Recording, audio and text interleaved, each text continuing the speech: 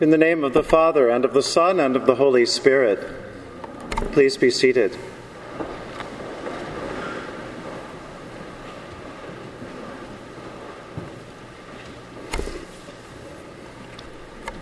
So I didn't check with a parishioner to see if I could include them in today's sermon. So I'll leave them slightly vague, and they can identify themselves later if they choose.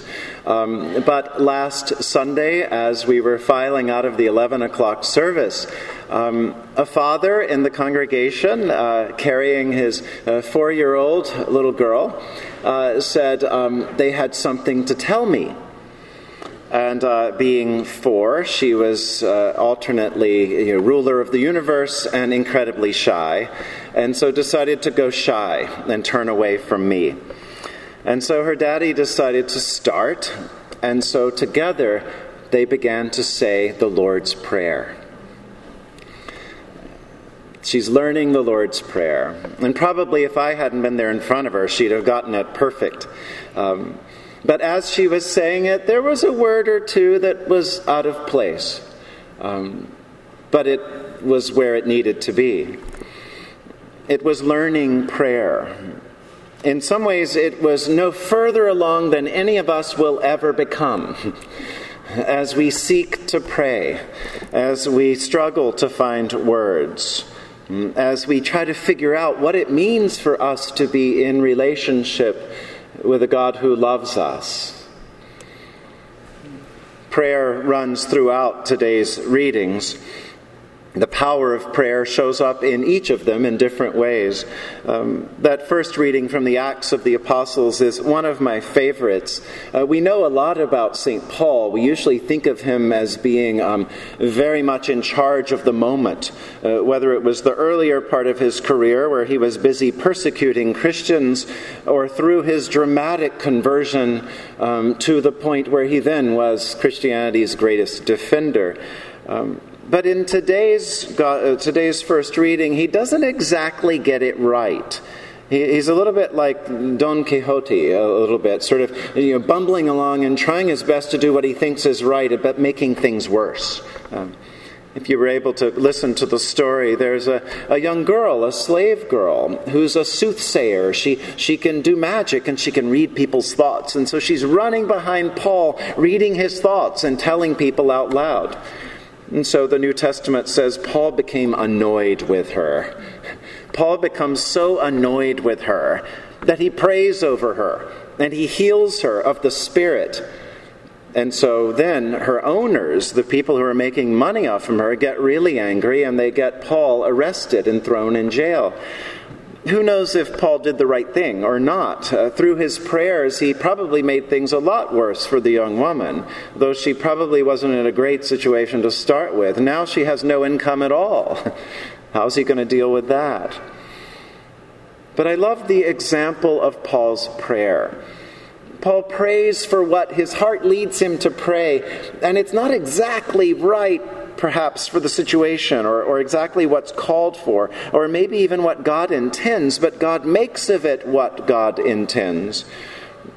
I think it's a subtle reminder that we don't always have the right words. We don't need the right intentions. We might not even like a person very much, but we can and probably should pray for that person. We pray that God would be generous toward that person, and God would perhaps change that person, that God would show God's self to that person. The reading from Revelation shows us in some ways the other side of prayer, that heavenly place where prayers are all in all. God has filled the whole universe. People use the book of Revelation sometimes to scare others or encourage people or sell books. But Revelation, as some of us are studying every Sunday morning and finding, Revelation is about a vision. It's a vision of the other side of prayer. It's what happens on God's part in response to faithful prayer. God shares thoughts and plans and visions and dreams for us and for all of humanity. And what a vision John's prayer finds, that Christ is the beginning and the end, the Alpha and the Omega. He welcomes home his little ones, all those who have believed, who have been baptized, who seek the love of God. Come, says the Spirit, come and drink and wash and frolic in the holy water of God. Christ's coming will be soon. It's the assurance that comes to our praying, to our stammering and stuttering over words.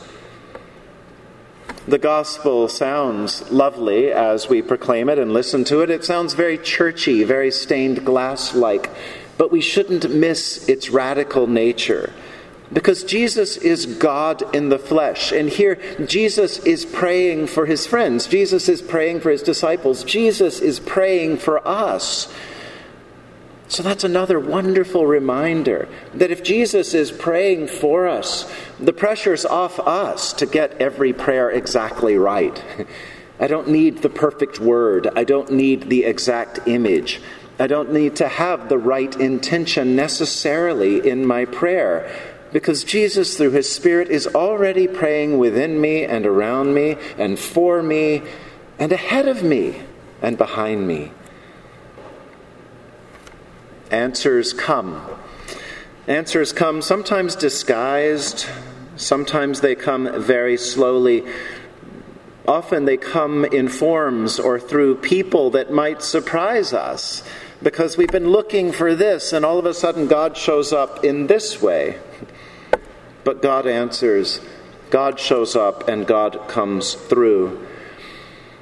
Often I fear the church complicates prayer by modeling beautiful, well-crafted poetic prayers or putting prayers to music in such complicated forms of chant that only professionals or qualified volunteers can lead us in.